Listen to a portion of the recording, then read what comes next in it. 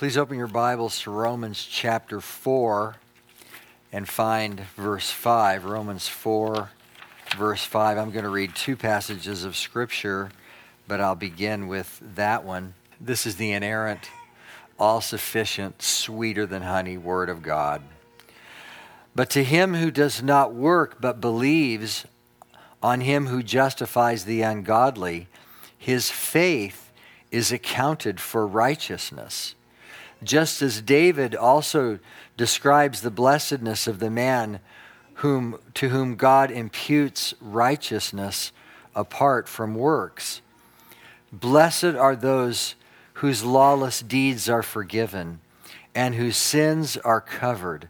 Blessed is the man to whom the Lord shall not impute sin.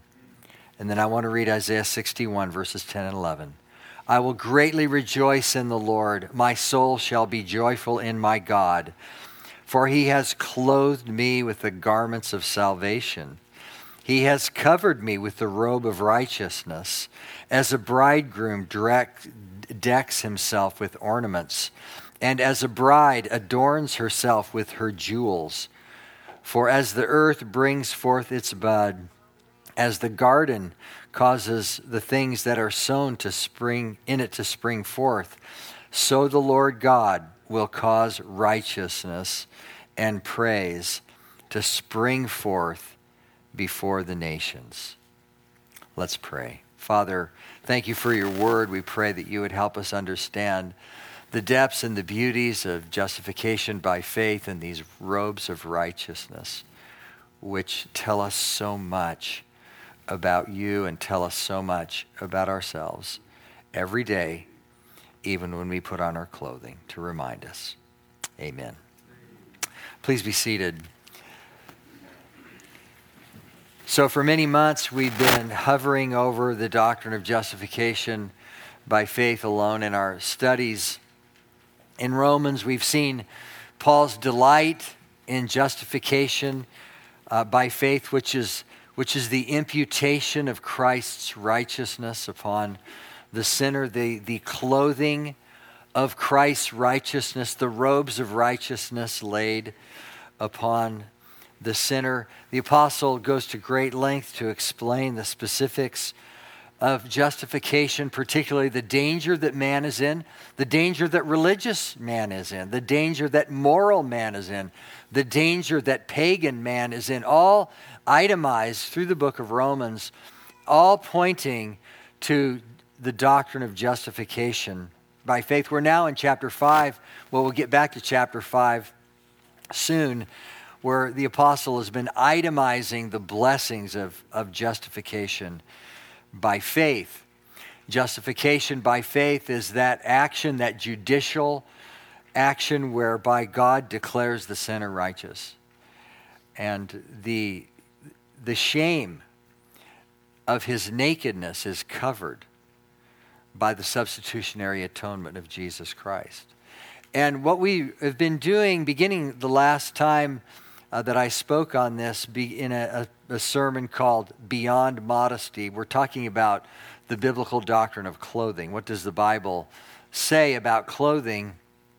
And the scriptures teach that physical garments are a type of spiritual garments, that physical garments are actually to be a demonstration and a reminder to the believer that Jesus Christ covers shame. He covers nakedness. And God has given us a physical, everyday thing that we do by putting on clothes to remind us of what it means to be covered in robes of righteousness. This instruction about the doctrine of clothing is the doctrine of justification applied to something that you do every day of your life. And I've been operating under a methodology. The methodology is called a biblical theology. There are various ways to study Bible doctrine: systematic theology, pastoral theology, historical theology. This is biblical theology. Biblical theology begins with the first mention of a particular doctrine and works sequentially, unfolding that doctrine as God unfolds the doctrine from Genesis to Revelation. So that's the thinking that we have been operating under. We began in Genesis, focused on the Old Testament last week or last time, and then now we're going to be focusing on the New Testament. Now, it's very important that we understand two things here. This whole matter of clothing is under a doctrinal category. You should sort out the things of this life under Bible doctrine. And the doctrine of clothing is a subset of justification by faith. And the second thing is that it really is about everything else in the Christian life. When you become a Christian, you want Jesus Christ to be your king, to be your master, to be your teacher. To be a disciple is to be a follower of Jesus Christ. And to think about anything, whether it's your work life or your family life, even your clothing, we're talking about the preeminence of Jesus Christ, that Christ would be glorified in everything that we do. And I'm reminded again of that great statement by Abraham Kuyper, who said, "There is not a square inch in the whole domain of our human existence over which Christ, who is sovereign over all, does not cry, 'Mine.'" And everything that we have is God's, dedicated to Him, consecrated to Him. And God actually desires for the believer to consecrate himself in his clothing the way that the priests did in the Old Testament. God does, He wants your time, He wants your heart, He wants your mind, and He also wants your clothing, so that not a square inch of your clothing is given to you except for the glory of God, not for the expression of pride, not for ostentation, not to make a name for yourself, not to create your own look for your own purposes, for your own glory. But God has designed everything for His own glory. And as we talk about this whole matter of doctrine of clothing and modesty, most people think of, when they hear the word modesty, they think of women's clothing. That really so misrepresents the biblical teaching, because most of what the Bible teaches isn't primarily about women's clothing. It does speak of women's clothing, and we have talked about that and will talk about that. But the idea of clothing in the Bible applies both to men and women, and we shouldn't just think of modesty as a woman thing. It's also a man thing. And so when we think about how we clothe ourselves, I think my primary objective in preaching these sermons is that we really understand what God is doing, so that when you begin to put on clothes, you understand why God created your clothing, and that you want to be faithful to Him in the clothing that you put on, so that He would be glorified. And what would be glorified more than anything else? That Jesus Christ covers shame, that He clothes His children in robes of righteousness that they did not deserve. So that's the doctrine of clothing in a nutshell. Last time we were in the Old Testament. What are God's purposes of clothing? In Genesis chapter 3, verses 6 through 21, God created clothing for the covering of shame and the covering of nakedness. And so whenever you stand in front of the mirror, you should think about that. And secondly, God created clothing for beauty and glory. We learn about this in several places, particularly in a concentrated way in Exodus 28, where we learn about the garments of the priests. They were for beauty and glory. And that actually matters to us, because in the New Testament, the believer is a priest. We are a kingdom of priests. And we are a holy priesthood, a royal nation. And God has given us a manifestation in the New Testament era of the Old Testament priesthood. Not exactly in the same way, but in many of the same ways. The New Testament priest does many of the things that the Old Testament priest does. Intercession, offering praises to God, and all kinds of things like that. But clothing was made for beauty and for glory. There's no diminishing of beauty in the kingdom of God in clothing. Clothing is also for manhood and womanhood. We covered this last week, particularly Deuteronomy chapter 22, verse 5, that men and women should dress accordingly. Clothing should be distinctively feminine or distinctively masculine. And we live in a world today that is on a rampage to erase womanhood and manhood. And, everywhere you look, there's this design of the devil to erase the beauty of womanhood and also the strength of manhood. And this gender blending, blurring world that we live in is contradicted by the Church of Jesus Christ. We stand in rebellion against the erasing of womanhood and the beauty of femininity. Praise the Lord. To uphold something that's so obvious like that. We talked last time that God created clothing out of his passion for purity, in contrast to what we read about in Proverbs 7, the attire of the harlot. There's a category of clothing, the attire of the harlot. And by the way, you can buy the attire of the harlot in almost every store today, for women particularly. And then he created clothing for distinctions of worldliness. And the language in Zephaniah 1:8, foreign apparel. Apparel that clearly arises out of paganism and is clearly contrary to the design of God for clothing. So that's the Old Testament. Now we're moving to the New Testament today. But when you go back to Genesis, you clearly understand that the internal work of justification is pictured by these robes that God clothed his children with at the very beginning. This outward activity is a picture of an inward reality, and it's designed to be an encouragement to the believer, I believe.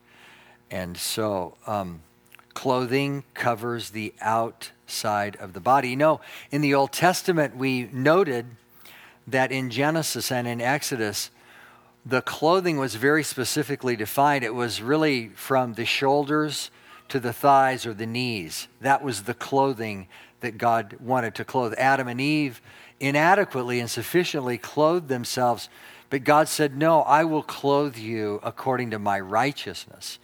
And I believe that actually is meaningful for us today, that both men and women should be clothed from the shoulders down to the knees or down to the thighs at least. That's the explicit language. If you look at the words that are used in the Bible, this is what God is talking about. And so Christians should be careful to be a picture of that. And so there's much to say about the doctrine of clothing all over the Bible. I'm fearful today that this might seem very disjointed because I'm going to run us through the New Testament with lots of passages of Scripture, and I hope it's helpful. I hope it's a blessing. So, but before we jump into the New Testament, maybe just a little bit about my own history, my own life. It wasn't until I was in my mid-40s and before I ever heard a sermon or read anything about modesty. It's astounding. You can live for a long time in decent churches and not hear anything about actually one of the most obvious doctrines in the Bible. And it's divisive, and pastors would rather jump over some of those texts because they are actually controlling, because God wants to control how you dress. He wants to control everything in your life because he's good, and his control is a good control. But back in those days, I read a book by Jeff Pollard called The Public Undressing of America, one of the best books on modesty I think ever written. And that caused lots of changes in our family. It caused a little bit of tumult. I had 3 daughters and a son. But we desired to somehow understand what the Bible said about clothing, and we're just working through that. But through the years since then, as I just continue to read through the Bible, preach through the Bible, I continue to notice all throughout the Bible there's a common thread about clothing that begins in Genesis, and the language is similar all the way through the Bible. You find it in the Pentateuch, you find it in the history, you find it in the prophets, you find it in the writings, you find it in the poetic books, and you find it all through the New Testament. So this is starting to dawn on me. So over the years, I'm collecting these things and trying to categorize them. And I finally am trying to collect them into a book called Beyond Modesty, the Biblical Doctrine of Clothing. So I'm really preaching out of sort of my meditations over the years on this whole matter. So this morning I want to make stops. You'll see it in my outline in the Gospels, in the epistles, and in Revelation. So we're going to go through various stopping points there here in the New Testament. It's very interesting. You know, when you get to the epistles, you have what Greg Nichols calls the apostolic dress code. We'll get there in just a minute. But let's get into the New Testament. Let's start in the Gospels. I want to first direct you to Matthew 22:11. I'm going to move so quickly here, it might be frustrating. If it's frustrating, don't raise your hand. I know it's going to be frustrating already. But in the Gospels, you find the man without the wedding garments in Matthew chapter 22, verse 11. I'll read verse 11. But when the king came in to see the guests, he saw a man there who did not have on a wedding garment.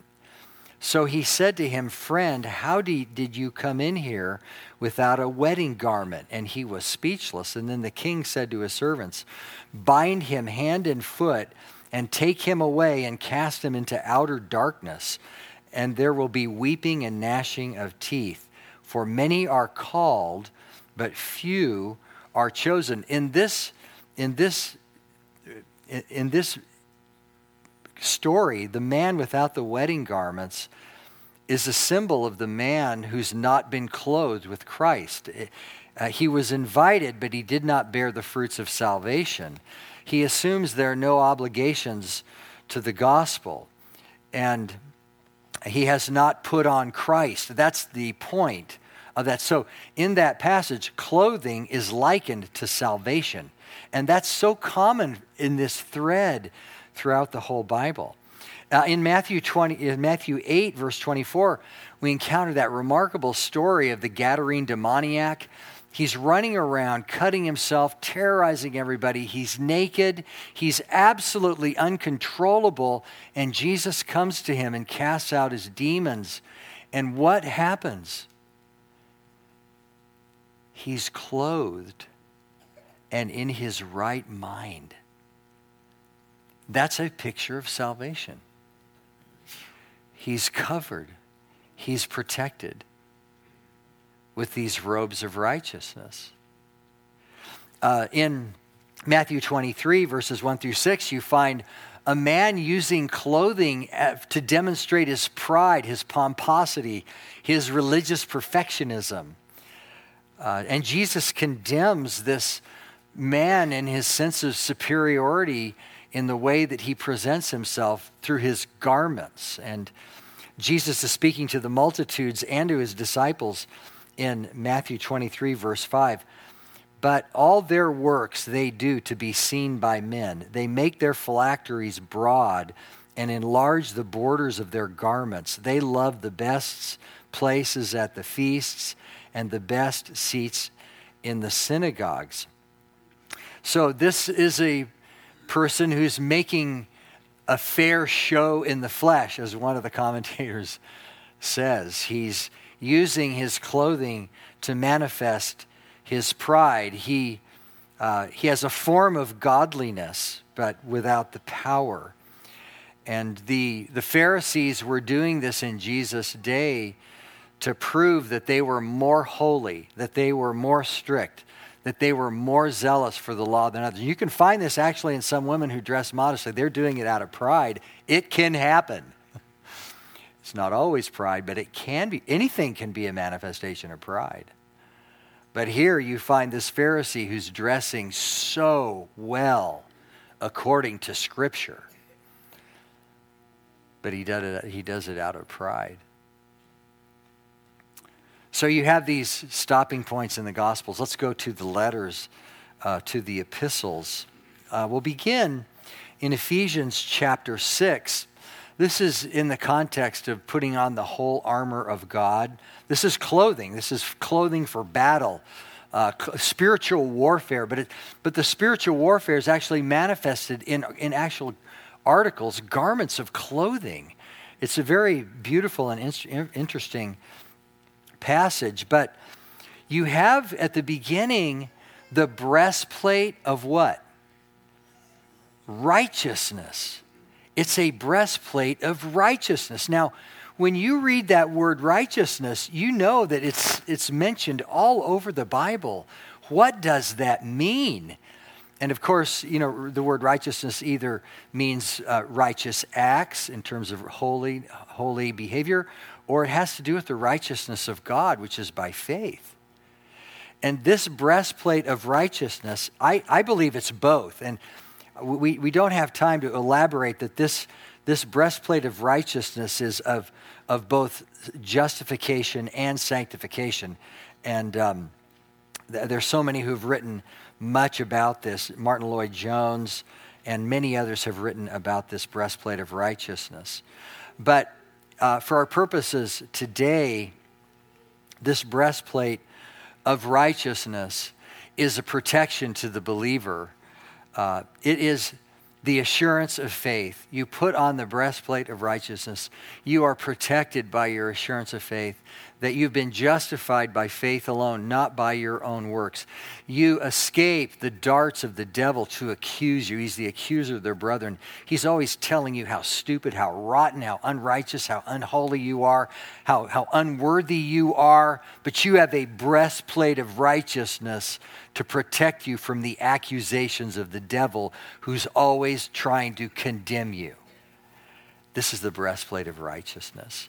It's a protective shield against the attacks of the devil to tell you that you are worthless before God, when in fact, he's given you robes of righteousness and a breastplate of righteousness. John Stott explains it like this: certainly no spiritual protection is greater than a righteous relationship with God, to have been justified by his grace through simple faith in Christ crucified. And we stand before God every day uncondemned. You know, who will bring a charge against God's elect? You know, our hearts so often condemn us. The devil wants you to be condemned. And he doesn't stop even after you become a Christian. But God gives you a breastplate of righteousness to remind you that you're protected from the accusations of the devil. Let's go to James chapter 2, another use of clothing here. In James chapter 2, you have really a trap that clothing sets for people, a trap that would cause you to have partiality. Someone comes into the assembly and they're just dressed in such finery, and you are tempted to respect them more than the person who's poor. And so James chapter 2, verse 2, for if there should come into your assembly a man with gold rings and fine apparel, and there should also come in a poor man in filthy clothes, and you pay attention to the one wearing fine clothes. Well, this is condemned, this kind of partiality. And that clothing actually can become a temptation for favoritism and condemnation. To condemn someone who is poor by the way they're dressed, and to exalt someone who is beautifully dressed, richly dressed. It's a temptation that we all have, to be swayed by outward appearances in clothing. And we make snap judgments upon people in that way. But the pastoral letters focus on pride, primarily, not exclusively, but modesty and expressed in clothing is an expression of the hidden person of the heart. And so let's go to 1 Timothy chapter 2. This 1 Timothy 2 and 1 Peter 3, which we're going to deal with here, are really the central modesty texts for women. But they're not only directed toward women, and you learn that very quickly in the context of 1 Timothy chapter 2. And I'm just going to try to describe this without having to get into too much detail. But 1 Timothy 2 begins with immodesty of men first, and then immodesty of women. The immodesty of men is expressed in the way that they pray. They pray proudly. They pray with an uplifted heart. And he says, I desire, therefore, that men pray everywhere, lifting up holy hands without wrath and doubting. So he first addresses immodesty in men, pride expressed in the way men pray, the way men present themselves so pompously. But then he says, in like manner, verse 9, in like manner. So he's not talking about something different. He's talking about expressions of pride in women. He first talks about expressions of pride in men, and then he turns toward women. And then he says, in like manner, verse 9, also that the women adorn themselves in modest apparel with propriety and moderation, not with braided hair or gold or pearls or costly clothing, but which is proper for women professing godliness with good works. So he's talking about how men operate in the church and express their pride, and how women operate in the church and express their pride in a different way through their clothing and the way that they look. That's what he's saying. He's contrasting immodesty in men and women and the different ways that they express themselves. And in this passage, the Apostle Paul is talking about how women have a public profession of faith.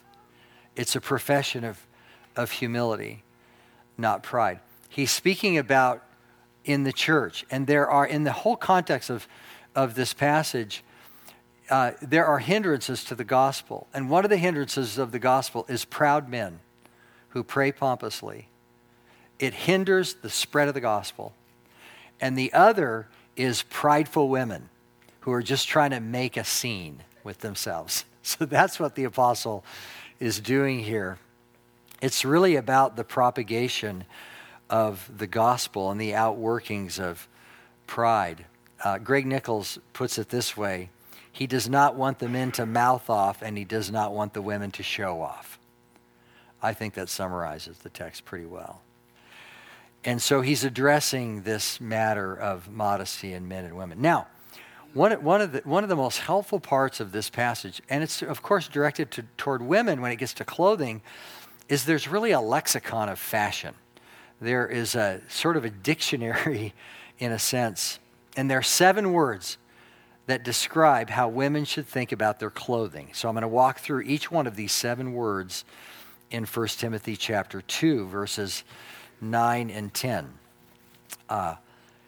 In like manner, let the women adorn, that's the first word, themselves, in modest apparel. Those are the next 2 words. And then with propriety and moderation, not with braided hair and gold or costly clothing, but which is proper for women professing godliness and good works. So those are the stopping points to help us understand this doctrine of clothing as it's related to women. So the first word is the word adorn. Adorn. It's a verb. It's actually something that a woman does. It's a word that's related to Well, it's the word cosmos, or cosmeo, and it has to do with an orderly universe, the cosmos. The universe is orderly, and it's beautiful, it's well-appointed. And so a woman, she is doing something. She is engaging in a beautiful, ordered clothing. That's cosmeo. And it has to do with decorating something. It's appropriate for women to dress beautifully. And I think that is it's consistent with the purpose of clothing for beauty and glory among the priests. The second word is the word modest. Now this is not the verb form of the same word, kosmios, and it has to do with appropriate clothing. It does include attractiveness, as we've already seen, but the term has to do with something that is proper and suitable. Clothing, connects with identity. It always does. And so this clothing should be appropriate clothing. We don't connect, Christian women don't connect with the immodest women of the world. They don't connect with the fashion industry, except when the fashion industry delivers something up that actually is modest. We talked about this last week, where dressing the way that the culture has you dress is not always a bad thing, but culture, often, causes immodest dress, but not always. Most of us are dressed in modern clothing, and it's not immodest clothing. What Christians should do is look at the clothing of the culture and apply the principles of Scripture to that culture. In the first century, the men were wearing long robes. In other places in the world, in Muslim countries, they wear long robes. It's distinctively feminine. It's distinctively masculine. But the reality is we live in these cultures, and God gives us basic principles to apply to whatever cultural dress that we're subjected to in that culture. And so a Christian can dress like the culture as long as it's consistent with the principles of modesty.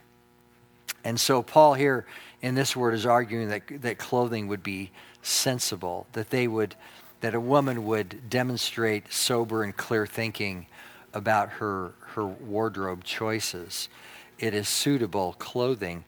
A woman should not be ignorant of the effect of her clothing on a man. A woman should not be clueless about what she's doing when she's putting on her clothes. She needs to be aware of how her clothing would affect men, particularly, and even women. And she needs to understand that women see things differently. Men see things differently. Men see things. And that's kind of how men are wired. And every woman needs to really understand that and not be clueless. The third word is the word propriety. The word is hadios. This has to do with reserve in clothing. This has to do with humility and respect and reserve. The King James Version translates this shamefacedness. It's reserve. It's not overstating, it's understating. Maybe that's a good way to talk about it. But the Greek word literally means reverence, bashfulness, even in some places downcast eyes. Instead of flaunting, it's reserve. And that's this word propriety, hadios. The next word is moderation. The dress should be moderate, with propriety and moderation. This is a word that has to do with discretion and a sense of control. I'm going to read from a Greek lexicon. To behave in a sensible manner with the implication of thoughtful awareness of what is best. Moderation, sensibility. And then the fifth word, proper clothing. This is suitable, fitting clothing, clothing that is right for the moment. There's a moral judgment that you make on your clothing. Is it fitting? Is it the kind of clothing that I should be wearing? Is it the kind of clothing that covers me the way that God has designed for me to be covered from my shoulders to my thighs. And then the sixth word, professing godliness. This is a very interesting idea. This is clothing that is proper for women, professing godliness. And, clothes, hair, jewelry, and all other things are a profession. God makes clothing a profession of your faith. And I like the way that John Angel James speaks of this. He says, particularly to women in the church, study your profession and thoroughly understand what it implies and what it enjoins. Your clothing is a profession of faith. And I would just say that's not just true with women. It's also true for men as well. And then the seventh word, good works, for good works. A woman's clothing, whether at home or in the church, in the grocery store, in the beach, it should be to promote good works. It shouldn't be proclaiming fashion or sex or pride, but rather godliness and propriety and humility. And so there you have these seven words here that describe this lexicon of women's clothing in the Church of Jesus Christ. And so when you turn to 1 Peter chapter 3, let's go there. 1 Peter chapter 3, verse 3, Peter is speaking again about women and again elaborating. We had the Apostle Paul and his apostolic dress code. Now we go to Peter. We have two apostles teaching women in the church how to dress on a top level. And this really has to do with identity.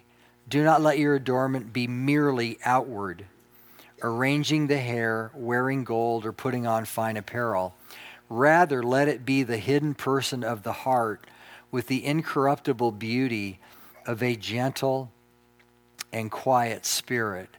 And so here the apostle is telling us that our clothing is an outward expression of our hearts. There's the hidden person of the heart, which is precious in the sight of God. And that's what clothing ought to bear witness to. And what we've seen here is there are two things. One, we see definitions for the kind of clothing, basic principles. And then we also go to the heart. These are the two matters. It's wrong to say it only matters what's in your heart. It doesn't just matter what's in your heart. It actually matters what's on the outside in what you wear. But what is on the outside is a reflection of the heart. So the heart is so critical. That's why the Lord tells us, keep your heart with all diligence, for in it are the well springs of life. So it's the matters of the heart, but those things don't just stand alone in silence. They actually express themselves in outward means, in this case, clothing. And really all of this is to say, you were bought with a price. Glorify God with your body. That's what the Apostle Paul told the Corinthian church in 1 Corinthians chapter 6. So let's just do some summarizing of what we've encountered here in the New Testament. What is immodesty? Immodesty is an expression of self, drawing attention to self.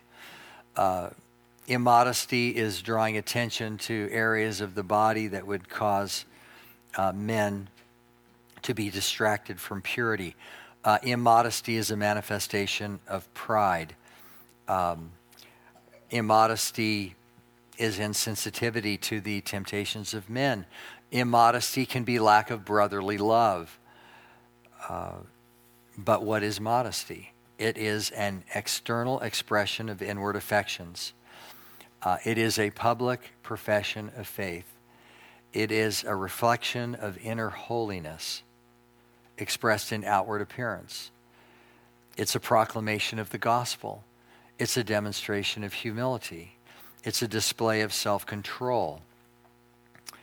And so you have this contrast between what is immodest and what is modest. And of course, this is not simply a woman thing. These principles, the principles actually are accessible to men, all of them, that apply to women.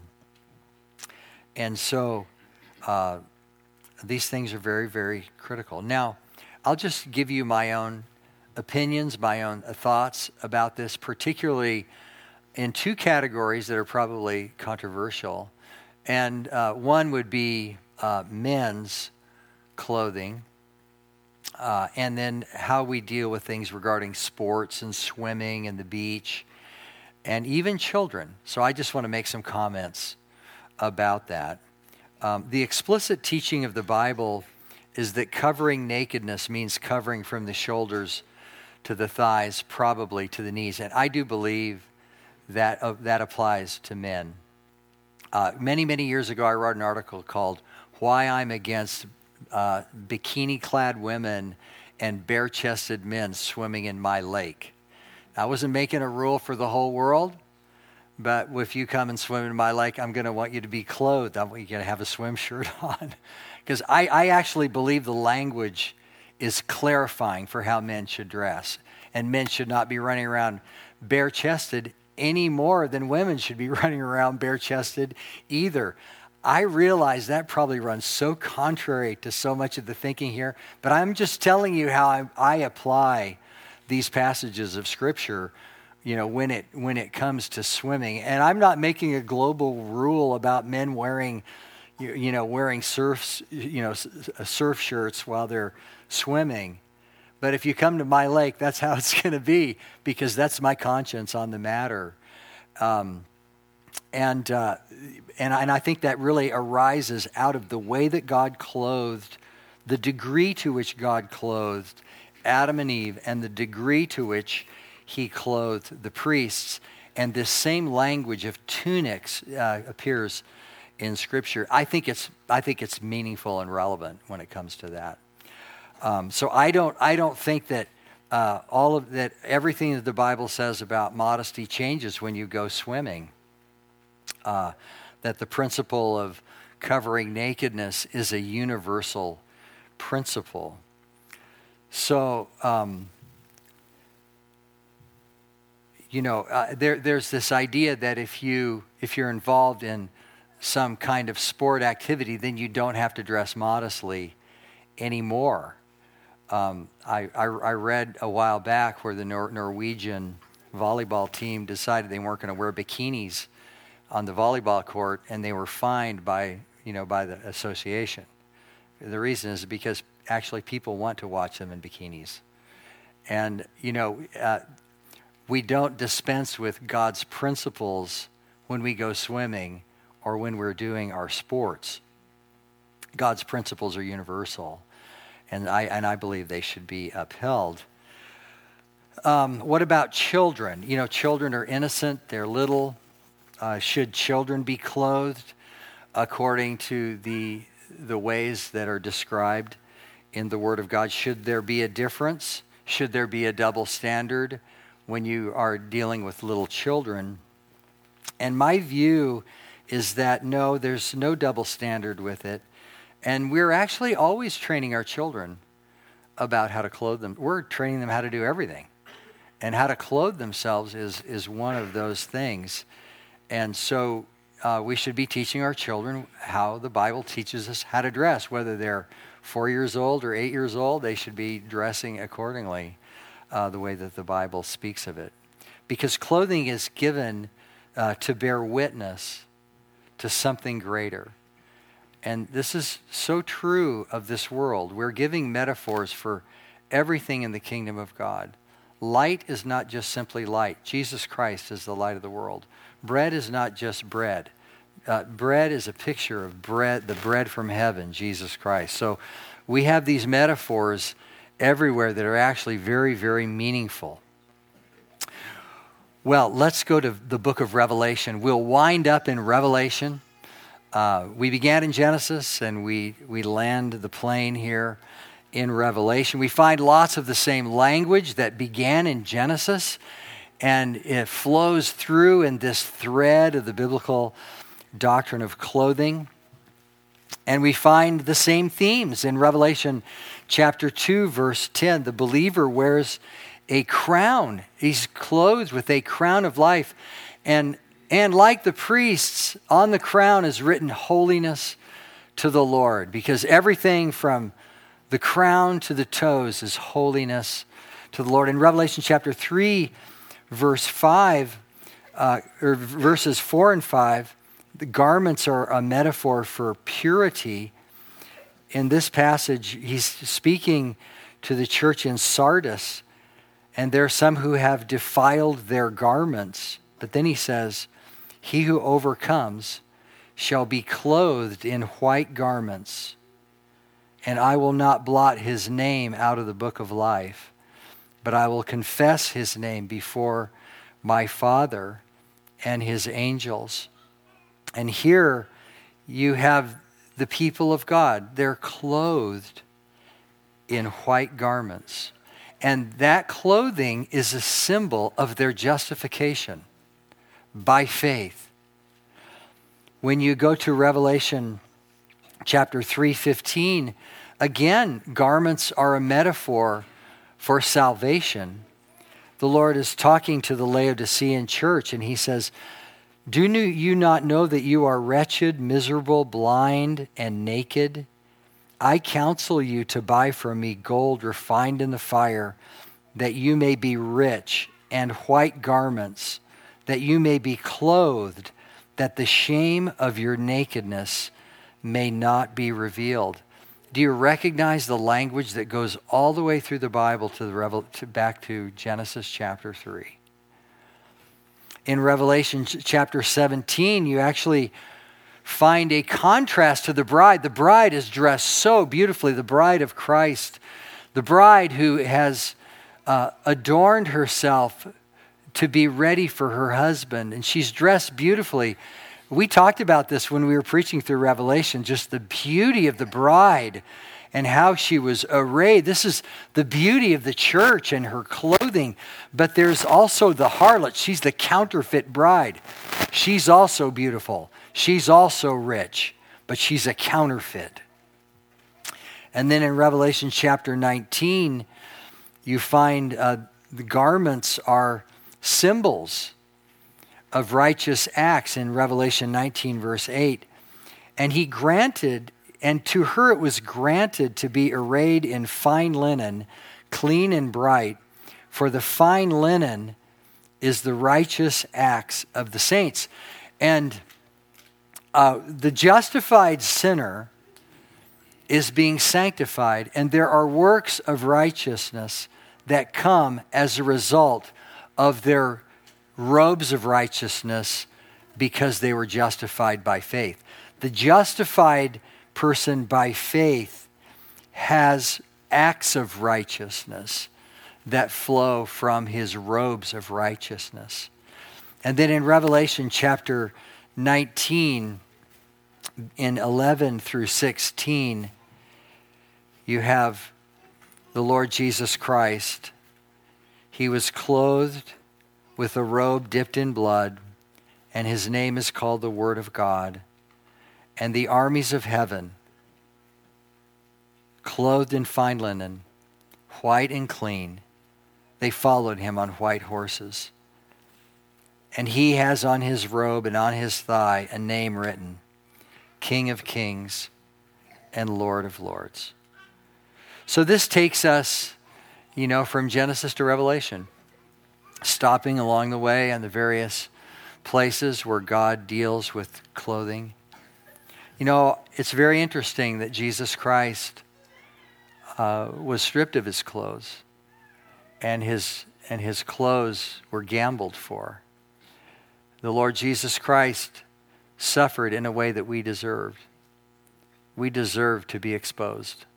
We deserve to be naked. We deserve to be stripped and mocked. But Jesus Christ takes our shame upon him, and he accepts the punishment that we deserved, even the punishment of nakedness on the cross. The doctrine of clothing is very rich from Genesis to Revelation. And that's why Isaiah says, I will greatly rejoice in the Lord, for he has clothed me with the garments of salvation. He has covered me with the robe of righteousness. So here's my prayer for this church. When you stand in front of the mirror, you know what you're doing. You know why God created clothing. When you go to the gym, you know why God created that clothing that you wear. When you go swimming, when you go to the ocean, you know why God created that clothing and the purpose of it. And that in your heart of hearts, you want the authority of Jesus Christ.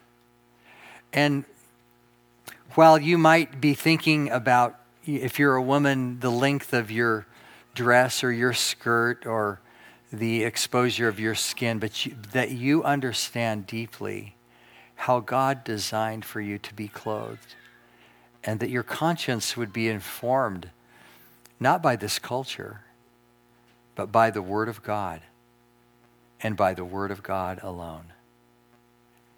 And so that we would be a discerning church, understanding why God made everything for his own glory. And I will just close with Isaiah 52:1. This is my admonition to this church. Put on your beautiful garments, O Jerusalem. Let's pray. Father, thank you for giving us such a comprehensive testimony of how we ought to live in this world in the midst of the cultures of the world that we find ourselves in, that you've given us understanding for every circumstance, for everything we do in the world. Your word is sufficient for everything concerning life and godliness. Lord, we thank you that you forgive sinners, that you clothe us with robes of righteousness that we did not deserve, that your Son received the punishment of our nakedness. And you came in loving kindness, and you gave us a reminder to help us to realize every day as we have clothes on that you cover sinners with robes of righteousness. I pray that would be a great encouragement, Lord, to this church as they move forward in the day. Amen.